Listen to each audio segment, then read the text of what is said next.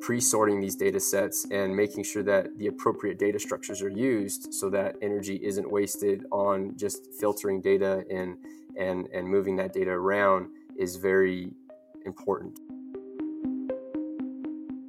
Compression has been a big deal. Hello folks, time for me to touch on to greening AI. As the power of sensors and processing rises and their cost drops, artificial intelligence holds the potential for greening many systems, including itself. So how can AI help? There are two approaches to green AI. One, using AI to solve sustainability challenges, and two, using AI in a more sustainable fashion. I'm Alex Petros, and this is Applied AI Pod. Welcome to an episode where we talk to Cordell France, machine learning engineer and CEO of AI startup Seeker Technologies. Let's find out more insights and a good applied AI perspective on building green AI solutions to green industries, like agriculture, outdoor, and more. Let's dive in. This episode is brought to you by Bucharest.ai, the AI and acceleration community of 3,000 members. Sign up for the community to join AI practitioners, share from their experiences, or gain know-how for your AI startup through their AI pre-accelerator. When we talk about greening AI, there are two perspectives to be looked at. One, the resources we use by our AI work and the impact and efficiency of our AI models, also our data sets. And two, how AI can be used or is used to increase sustainability, safety, or forecast for proactive management in sectors like water, energy, transport, agriculture, and more. Tell me, Cordell, how do you guys use AI to unlock it for the environment? So at Seeker, we primarily focus on two different realms for as far as the environment goes. Conservation is one, and agriculture is the other. Let's briefly talk about the agriculture part. For agriculture, there's a lot that you can do to contribute to the environment, and primarily it's in yield. So crop yield, being able to utilize less chemical and less resources, and also there's a big fuel consumption on farms because they're pulling this very heavy equipment. And so there's a lot of diesel that's used and obviously a lot of carbon emissions in the environment. We're trying to reduce that by making farmers more informed and a little more efficient with the way they use their resources. So for as a couple examples, we have a computer vision product that helps act as an agronomist does.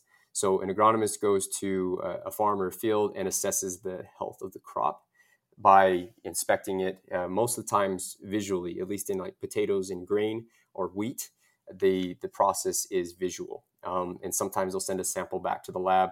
But what we're trying to do is basically put all of that into a mobile device so that you can assess your plant health, your crop health by just, taking a few images or some video footage of what the crop looks like.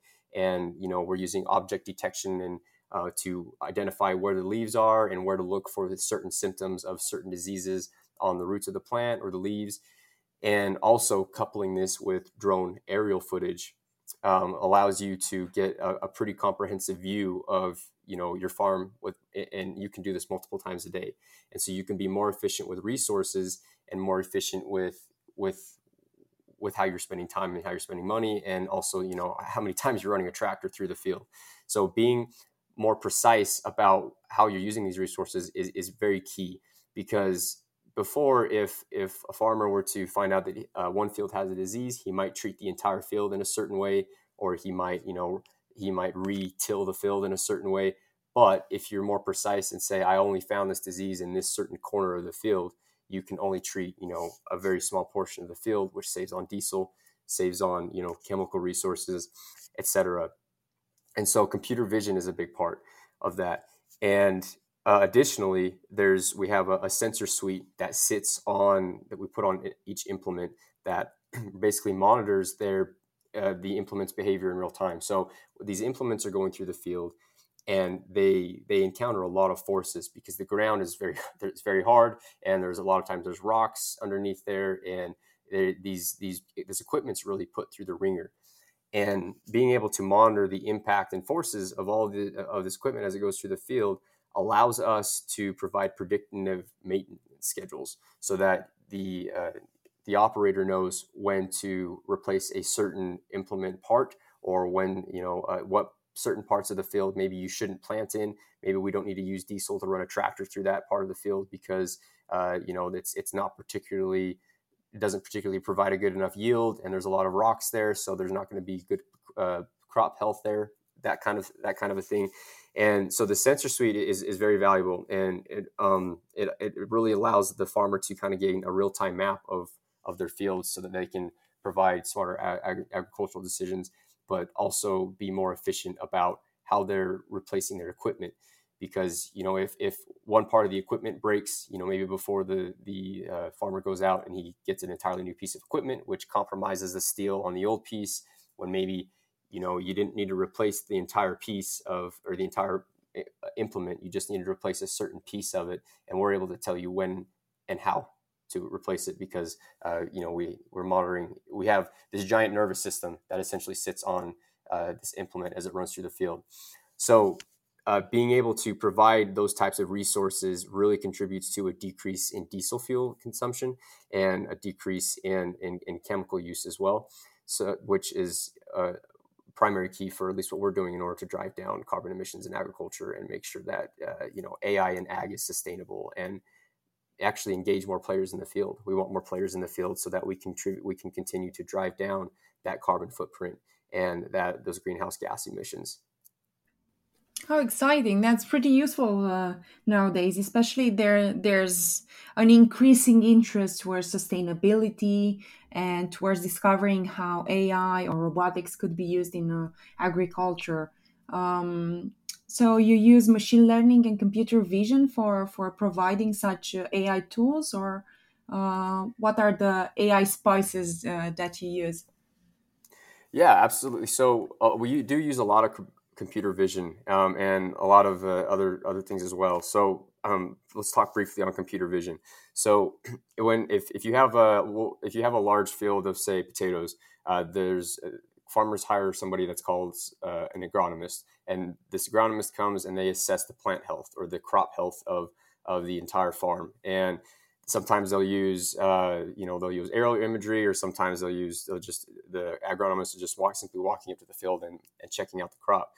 Well, we're using computer vision coupled with drone aerial footage and also just normal side-by walk-up footage, and to be able to identify plant diseases through mobile devices and also through a drone camera.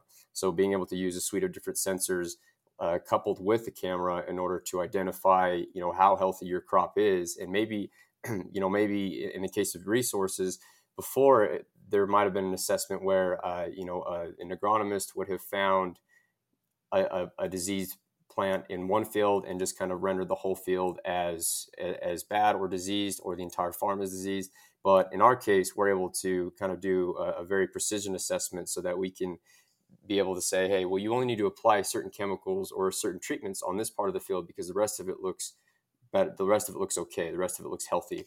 And so what this allows the farmer to do is to use less resources, less impact on the environment, because they aren't having to treat the entire farm or the entire field. They're able to be more precise about the resources that they're attributing to these treatments.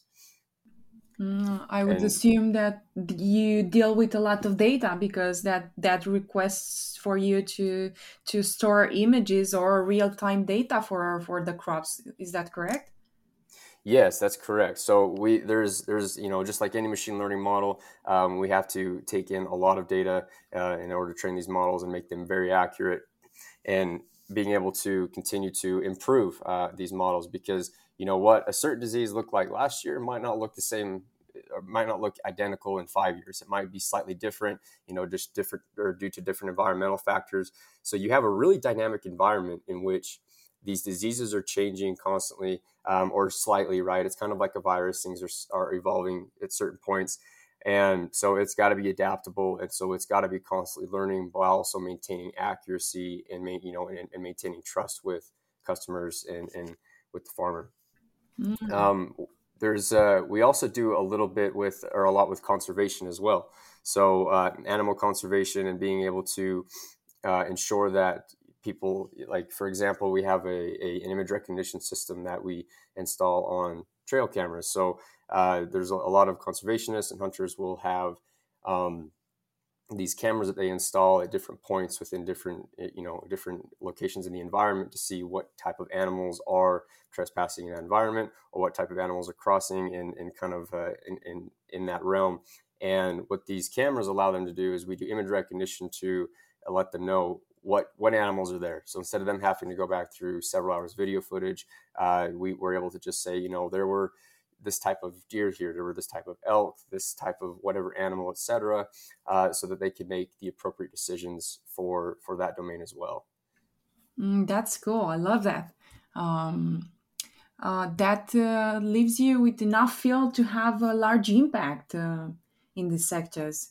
Um, are there any metrics that you could share with us in respect to the impact you have had to date already? Say you've worked with someone and you managed them to save them, I don't know, X% of the crop, or let them know of something that you managed to alert them. So precisely, we don't have any metrics per se in that regard, but we do know that we have been able to save several farmers on costs quite substantially, particularly in the ways of fertilizer, in the ways of chemicals, and in the ways of the fuel that they're using to excavate these fields and farm these fields, because that we're not our technology allows them to determine which treatments they might need, which, if they don't need to plow a field in a certain way afterwards, then, that saves a lot of diesel that might have otherwise been spent on before, our treatment was, or before our product was able to be assessed. So we're compiling metrics right now. The technology is still a little bit, or it's not in its infancy, but in the ways of how much we're saving farmers, we've only got a couple of years behind it. So, but we can definitely get you some metrics following. Thanks so much.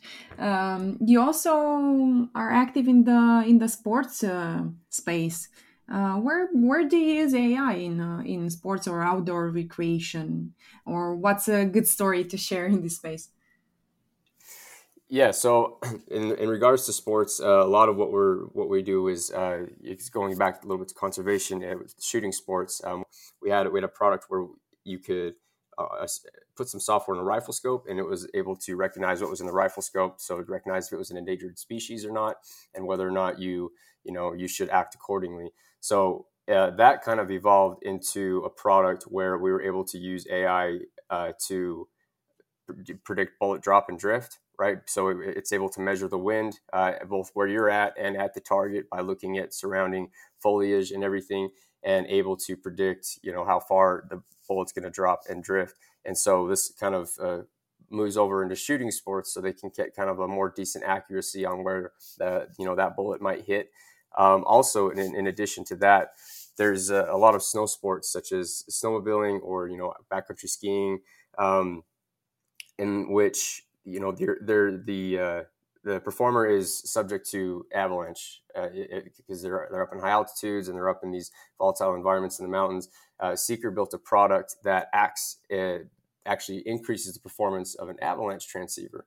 So when someone goes out to a mountain to snowmobile, or they go up to, cross country skiing, backcountry skiing, whatever, a lot of these individuals carry something called a transceiver. And this basically allows someone to send out an SOS or to communicate a bad situation if they do encounter an avalanche, or if they do, in fact, are, if they're buried or whatever. It allows the rescue team to come and find them. What we were able to do is basically build an artificial intelligence software application that fits on your phone, uses very low energy, but functions in the same way as a transceiver, and functions at a longer range, but also functions more precisely. So you can actually kind of play a game of hot and cold to find a person should they be subject to an avalanche burial or something like that.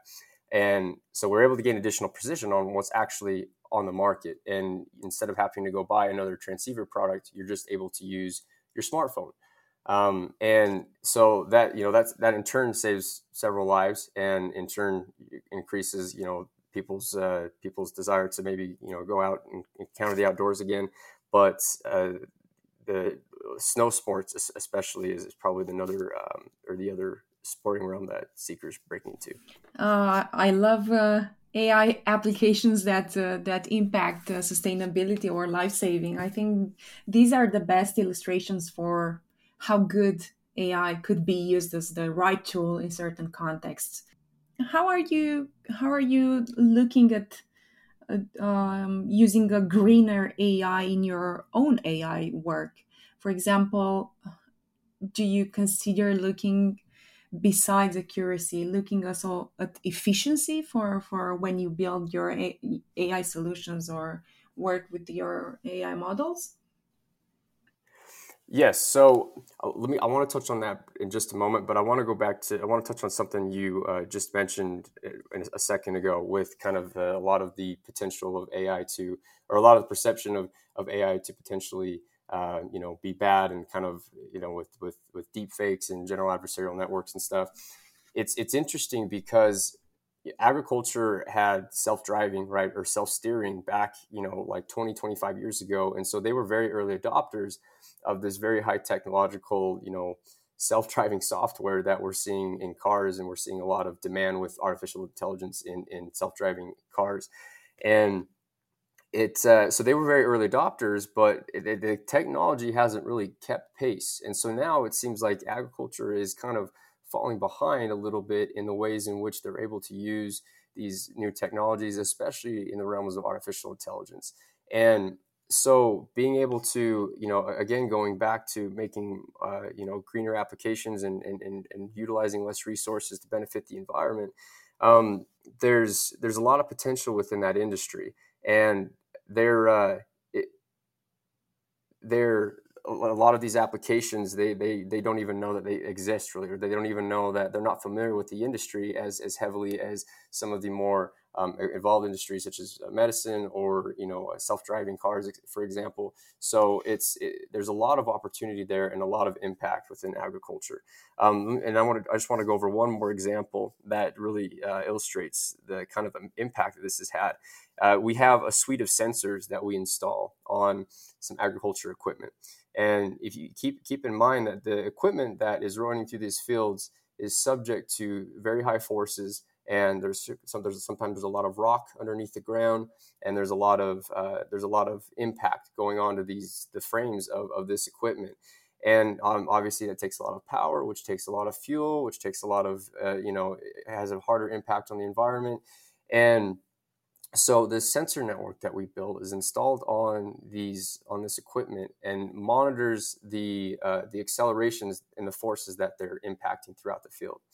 And what it does is it's able to chart all of these forces and chart all of these accelerations and where they're at in the field, that provide predictive maintenance to know when equipment will fail and when it's subject to fail. Because before, you have these large implements that is pulled behind a tractor, and sometimes you don't really know if one part of it goes out. You might just replace the whole thing, and then you have kind of a scrap waste of steel or iron that might have, maybe that whole implement wasn't bad, but we just needed to replace one wing of it or one part of it. So this predictive maintenance sensor suite allows you to pinpoint exactly what parts of this implement are bad and what parts are a little more damaged than the others, so you can be more precise with your resource allocation. And you can, instead of replacing the whole thing, you're only replacing a certain quantity of steel, so you don't have to use and kind of you don't have to consume as much with the environment. And additionally, with that sensor suite creating kind of a map, it allows a more efficient use of diesel within the tractor, within the agriculture equipment, so that it can know when to maybe not plant in certain areas because there's a large rock pile underneath, and when to go around certain areas just because the ground maybe isn't as fertile underneath. And so it saves on diesel costs, which has a much further impact in the environment, which is obviously Seeker's goal. Addressing the point, going back to the point that you addressed with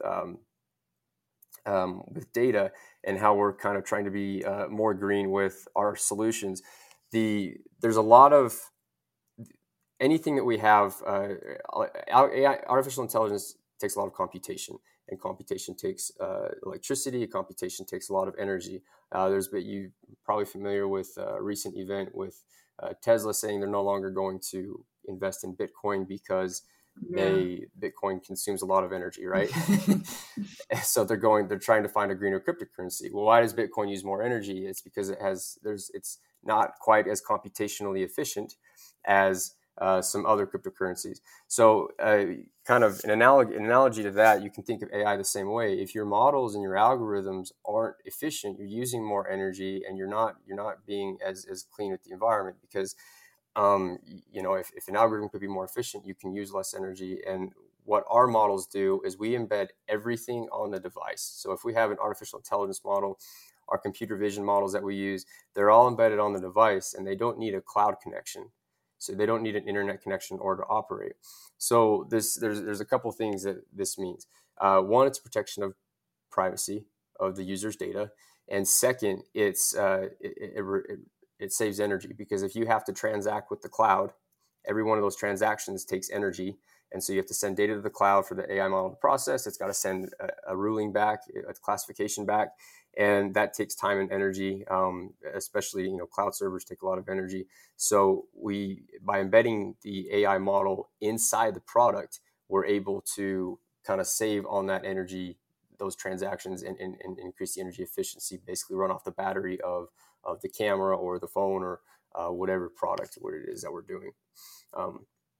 So yeah, I think edge detection, running models within the device itself, is a lot harder to do, and it may sometimes there is a slight compromise in accuracy, but that's really where our products shine.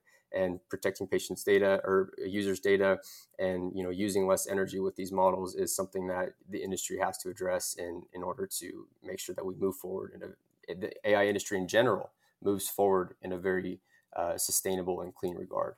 Good space and place right now. Yeah, doing that on-premise stuff that enhances and focuses on privacy, communicates less with the cloud. That's a good greener approach to doing AI work.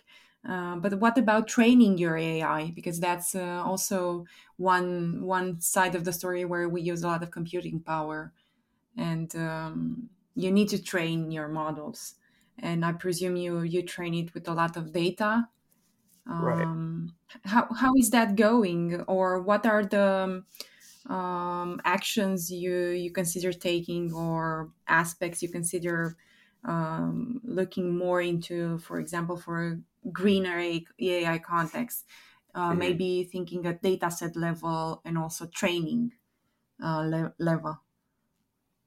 Right. So we try to if anyone who's trained an AI model knows that there's a lot of retrains, right? Like, you train it one way, and then you find the model doesn't perform that well, and then you train another way, or maybe you find out that the data maybe isn't as clean as you originally thought.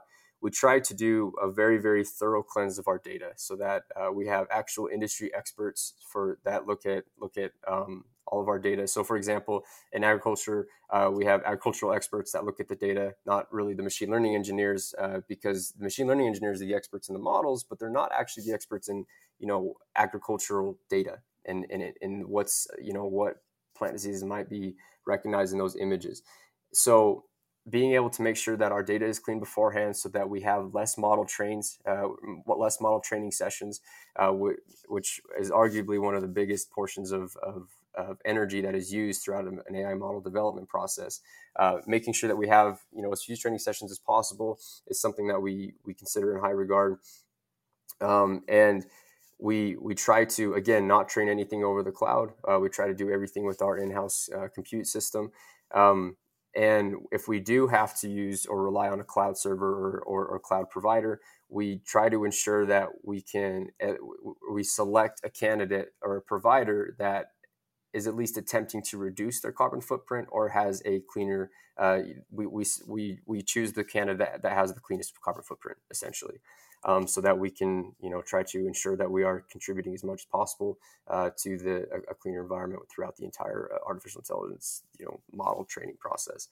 Additionally, pre-sorting these data sets and making sure that the appropriate data structures are used, so that energy isn't wasted on just filtering data and moving that data around, is very important. Because if you use an inefficient data structure just to sort through the data, you're using more energy.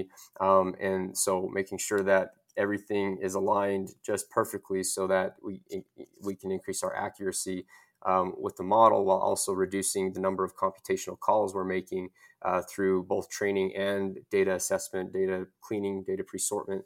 Everything is just a few of the actions that we take to contribute to make sure that we're making sustainable AI models. I was just reading today in one of Landing AI's newsletter on how important it is to shift our mindset from actually improving the code itself to actually looking at improving in a more systematic way the data itself.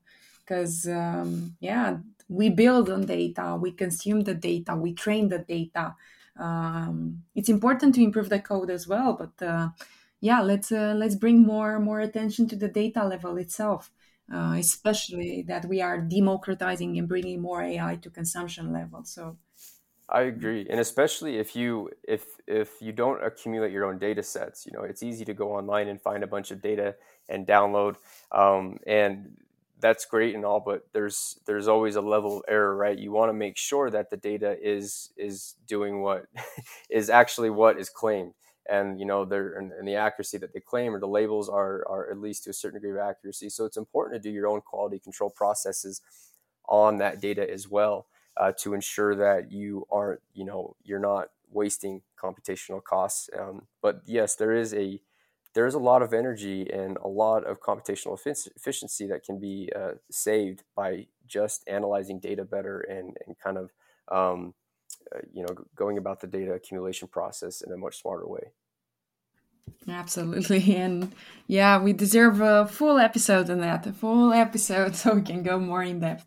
I've seen you guys have worked with to put 3 different medical AI products through 4 board reviewed clinical trials. That's useful, especially in times of COVID. And I see that you are working on a clinical AI tool to advise neuropsychologists in diagnosing mental disorders. That's quite the challenge, especially because we run with around 1 psychiatrist for 100,000 people around the world, and therapy is expensive, and also that depression may be the leading disease by 2030, uh, as per the industry statistics. How is it going for you in the medical space, and what is your feeling and feedback following your work to date? COVID-19 was presented some very great opportunities for Seeker in the medical space. We were able to produce a few products that were able to help relieve demand of physicians and contribute to the COVID-19 screening process. And it's been very well. There's particularly in the ways of acceptance. At least in our encounters before the pandemic, there seemed to be a little more apprehension on taking artificial intelligence and incorporating it into medicine because the consequences are so high if the model is wrong and the prediction is incorrect. I mean, it literally, if you rely entirely on the model, it could cost patients' lives. We take a different approach where we try to augment the physician and increase their capability, increase their throughput, not providing the diagnosis, but by just giving the physician as much information as possible so that they can do their job faster and do their job better. And a lot of this came, a lot of what we just briefly spoke about in data was really reflected throughout these medical products that we were building, and that we had to ensure that this data was extremely clean. We had to ensure that it was validated by actual radiology experts in the field, and find partners that were willing to work with us towards kind of moving, building a product that people would accept. And I think the stresses of the pandemic really helped that. There was a lot more acceptance to these higher, these more efficient solutions that involved artificial intelligence, just because the demand was so high. And for example, we built a radiology tool that allows a physician to scan in an image of an X-ray or an MRI scan or a CT scan of you can really use it for anything like a brain MRI or any X-ray, but we built it particularly for chest X-rays because that's how you can identify COVID-19. And it's the application was able to identify COVID-19 and pneumonia and a suite of other conditions as well. But it was particularly interesting because it really increased physician throughput, and it was able to really help people get screened faster and treated faster, and instead of having to go through a lot of different processes in order to get a ruling on a radiology screening, they were able to just use a smartphone or a tablet app and get real-time information. It was particularly sobering for us as a company because, again, the consequences of being wrong are very high, and we had to really make sure that we were doing our due diligence in data and computational efficiency, because we want to make sure that the battery on the phone is or the tablet is going to last as long as possible, and that our models aren't going to burn up the battery. But we really had to be very clean about the data and very methodic about how we trained our models. It was probably the least amount of training sessions that we've done on a model, just because we were so precise with what we had to how we had to build the model. So that project particularly was a lot cleaner than the others in regards to energy management, just because there were less training sessions.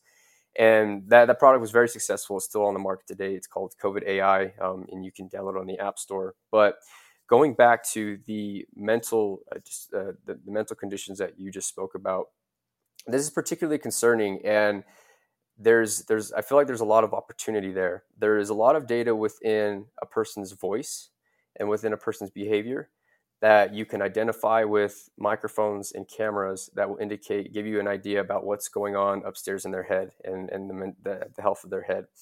So, for example, Seeker has a product called Exida, stands for Exploratory Emotional Detection Agent, and right now it's being used by physicians in diagnostic sessions. So, neuropsychologists in diagnostic sessions to help determine what condition patients may have or what they may be suffering from in the diagnostic interview. So, if I give you an example. If I go in for a diagnostic interview and I think maybe I have PTSD, or I think that there might be something wrong, the physician requests permission from the patient and lets them know that if it's okay, we're going to record the session through a voice recording and camera.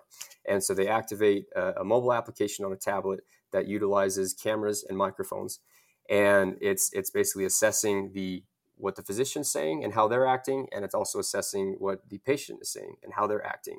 And it's doing a lot of emotional reading at an audio level and a lot of monitoring limbs and bodily movements and, kind of body language. 85% of our communication is through body language. So there's a lot that can be determined just through, looking at how a person's behaving rather than just listening. But And I get all this data, by the way, is not stored. We don't record any footage. We're actually not allowed to. It's against in the U.S. It's against the law to do that.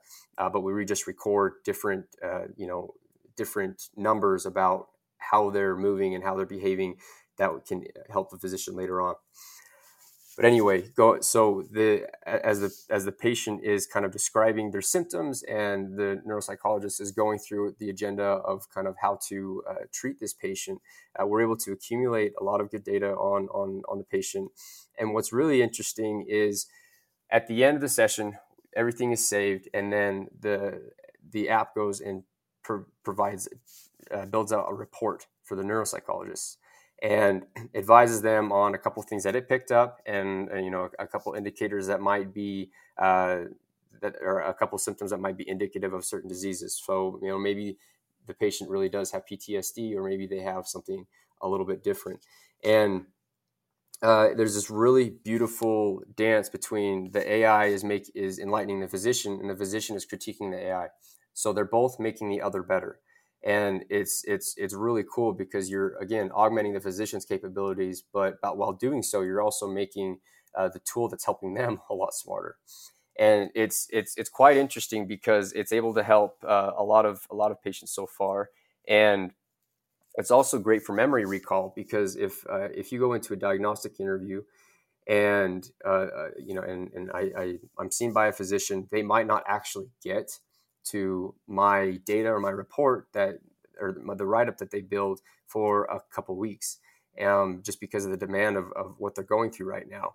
And it's that kind of does the patient a disservice at some point, and it's at no fault of the physicians, but 2 weeks, the memory recall after 2 weeks isn't that great. So these reports kind of help be able to enlighten the physician and refresh their memory and give them a better idea of what happened in that interview, so that they don't miss any details and that they're more precise about what they're assessing. And it's fantastic for mental disorders. Our goal, obviously, with it is to kind of build a tool that we could eventually use on a mobile device that you could use as a self-screening to kind of get patient mental health assessment. We take care of our dental health 2 or 3 times a day, right? By brushing our teeth. Your brain's pretty important. Why don't we try to do a short audio recording of kind of some things throughout the day that takes 30 seconds to assess our mental health. If these AI models can get that good through natural language processing and that accurate in being able to pick up certain indicators about how you're feeling and how you're doing, mentally, then that's a fantastic benefit for all of society, because it gives you the power of checking up on your mental health right through your phone. And so this helps significantly relieve the demand of physicians, particularly neuropsychologists and psychologists in general, but also increases relieves a lot of the suffering we're seeing so far from mental health disorders from the pandemic. A lot of people have depression, and there's been just a lot of crazy things that have happened over the last year that are really affecting people's mentality. On the topic of mental health, I actually, and COVID and depression and leaving us with a lot of things to deal with concerning our mental health. I think such an app will be really useful. I would definitely use it, as you've mentioned. Yes, we are brushing our teeth, we are doing exercises for logic and so on and so forth. Why not do that too as well, including our routine? Harvard Business Review had an article about the fact that we are not in a depression state, we are not in a burnout state, we are in a languishing state. Yeah. Is that state you just are left there without clear direction, without clear timeline, just languishing there. So probably, yeah, this will need some tools to address it after COVID ends. Right. Yeah. There really hasn't been. I mean, how to give doctors some credit, how do they treat what's going on? Because there hasn't been something like this at a mass scale. If these patients are suffering from languishing effects, what they haven't really had a lot of experience in that. Doctors haven't had a lot of experience in that, and so it's kind of a new realm for them, because they can't. You're right. It technically isn't depression. It's a different state. By being isolated for so long and kind of truncating life as you knew it before the pandemic, coming to a brief halt. No one was really prepared for that. And so these tools are very important to be able to help these physicians. And I truly believe that they will get to the point where we're able to screen enough for your voice, or, a short video recording of analyzing your face, to facial expressions and eye movement, to be able to treat these conditions a lot faster and a lot more efficiently. There's a lot of potential there, and I'm excited to see it where the advances in natural language processing take it, and people or eye tracking, where those industries take it. So it'll be really interesting, and I hope that we can continue the progress in that regard. I'm particularly interested in NLP, and because this use case uses NLP, I presume you use automatic speech recognition and some natural language understanding. What are some NLP trade-offs you've been making, or what are some NLP takeaways you can leave us with from this particular work and use case? Compression has been a big deal. Going back to how Seeker's artificial intelligence models live on the device, we followed that same principle into medicine, and into what I just spoke about with that mental health tool.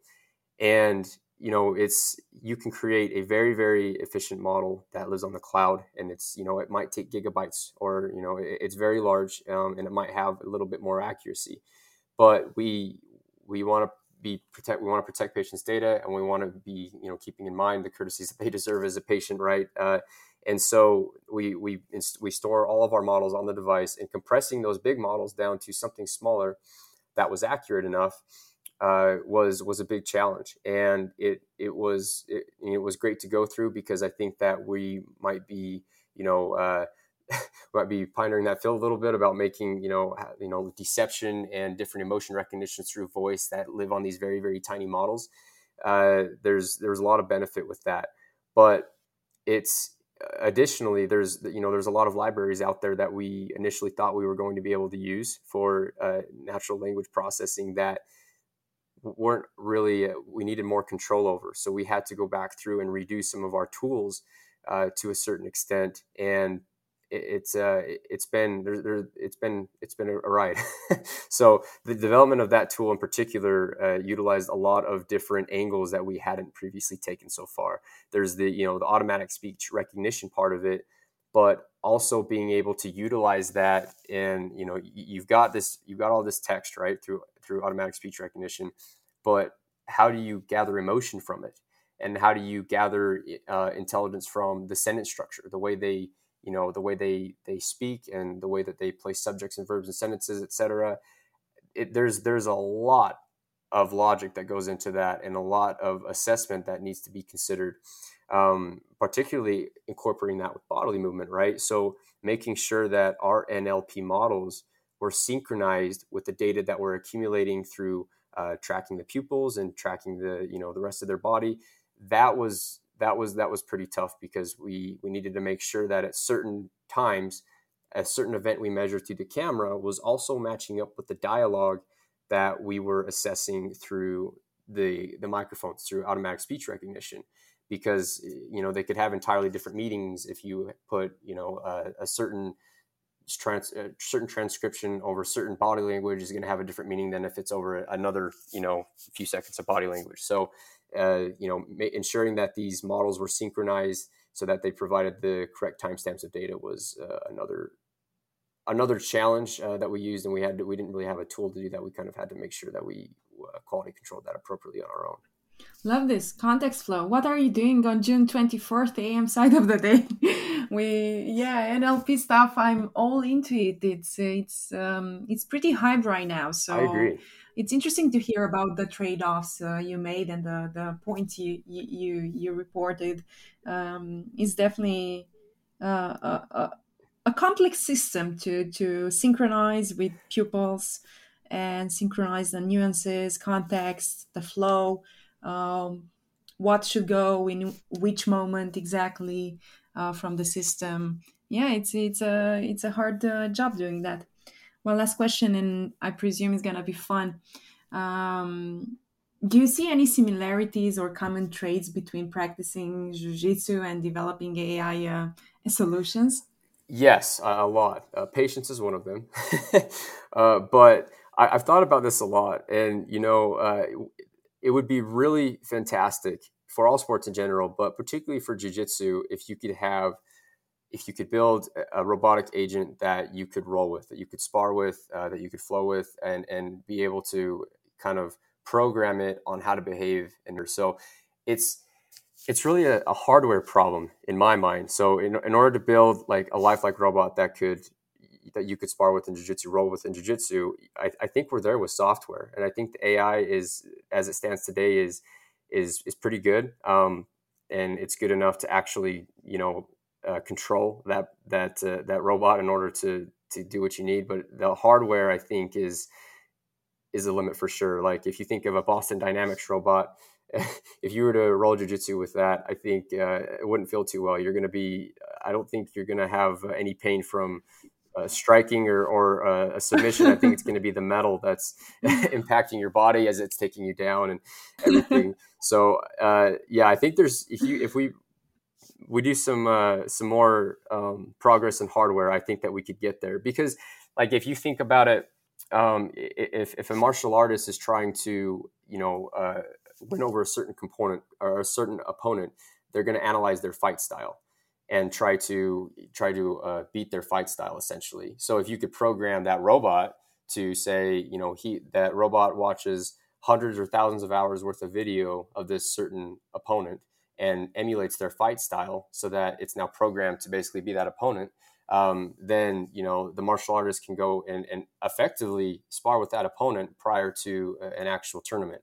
And so there's, and that's that's a settings, a settings preference, right? That you could set on how light you want to go or how difficult you want to go, and it being able to find out where your weaknesses are and make sure that that robot repetitively drills that weakness with you. It's an interesting problem, and I hope that we get there one day, because it would be fun. If you can get away from the impact of the metal hitting your shins and into the stomach, I think it would be good. Thank you so much, Cordell. Yeah, you're sparring, rolling jiu-jitsu with Terminator. I'm a big advocate of your podcast, and I'll continue to support it. Thank you. Leaving you with some Green AI takeaway tips that are simple improvements to have a larger impact. And I'm counting 3 obvious things, like stopping training early for models which are clearly underperforming can lead to great savings. 2, looking at data efficiency for pre-training purposes can be as simple as report performance with different amounts of training data. And 3, increasing hardware performance for AI workloads should be in focus. Hope you enjoyed this Green AI episode. Hit me up at ALXPetrus or subscribe and leave a review if you like what you listen. Thank you.